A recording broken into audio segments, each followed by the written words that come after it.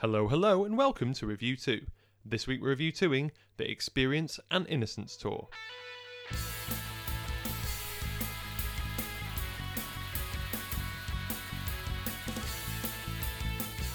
Hello and welcome to a special edition of Review 2. For those of you that don't know who we are, my name is Tyler. Sat here with me is Johnny. We are two bespectacled U2 fans. We love talking about that too.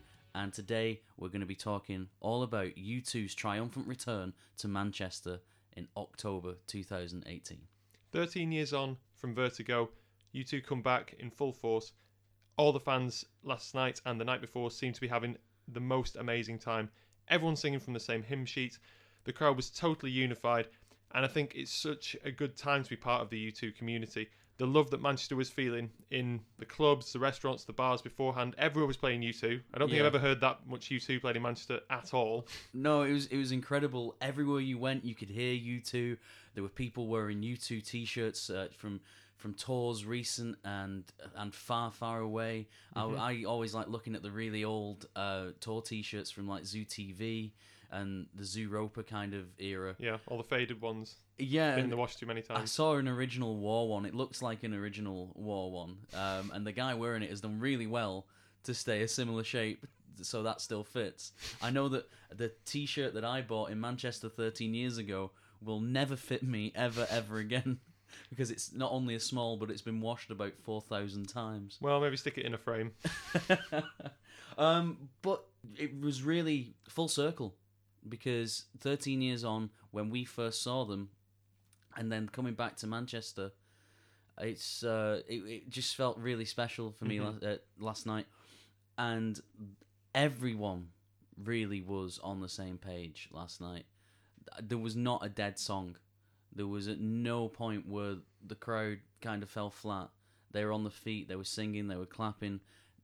Bono had them in the palm of his hand last night. Yeah, I noticed last night, because we saw them sitting down, and I've been an advocate for standing at all U2 gigs before.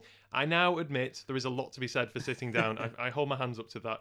So we saw them standing on the first night on the Friday, and then we saw them from a seated position the second night. And one thing that I noted is Bono, he is a singer, obviously, but he's also a conductor. He just conducts the crowd.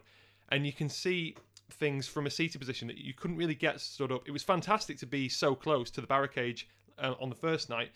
You could, you were sort of an arm's length almost away from the band, which was great. It's great how close they were in this gig.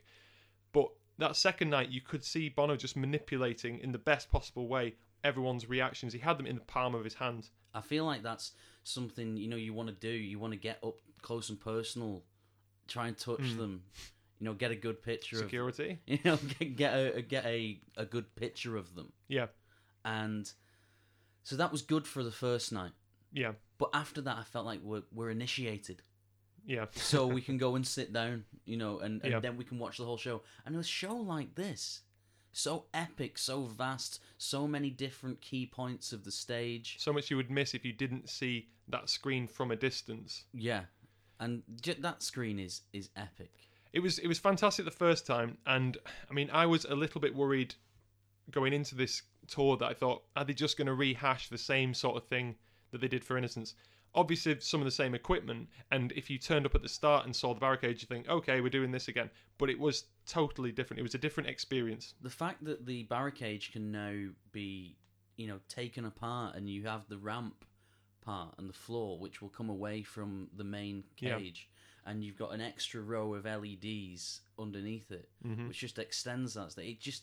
I felt like there was nothing that stage couldn't do, and I think in turn that just created this atmosphere of there was nothing that couldn't happen. There was no stop. I really feel like there was no stopping us last night. I'm really sad that this weekend is coming to an end. What an incredible atmosphere last night. Yeah, and not just, obviously, the excitement that was being generated by a lot of the hits, a lot of surprises that came in the setlist as well. I was very, very pleasantly surprised, and we'll obviously go into the setlist song by song, track by track, and talk about this in a lot more detail. But we also had, alongside the excitement, a really fitting tribute to Manchester, playing in the same arena. It's difficult to describe how emotional that felt. Yeah, it did. It went from complete euphoria and having a great rock and roll show on a Saturday night, party time in Manchester, to, you know, as you say, a fitting tribute and something bigger. And it just, I think it got everybody. Yeah, it really did get me, and it's that kind of positivity and love and unity that that U2 are so good at creating and sharing with their fans. And that's where songs like Love Is Bigger find their home. That's where they belong. Yeah, I'm getting goosebumps. See, yeah. I'm getting goosebumps. It's such a great experience last night. Pun intended, completely. So that's it for this short episode of Review 2. If you'd like to come and join us on our musical journey, then you can find us on SoundCloud. That's soundcloud.com/Review2. If you go to iTunes, you can find us under the Review 2 podcast. We're also on Facebook and Twitter.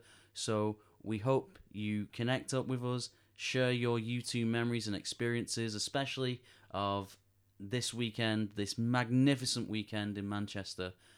But thank you very much for listening, and hopefully we'll see you very, very soon. See you there.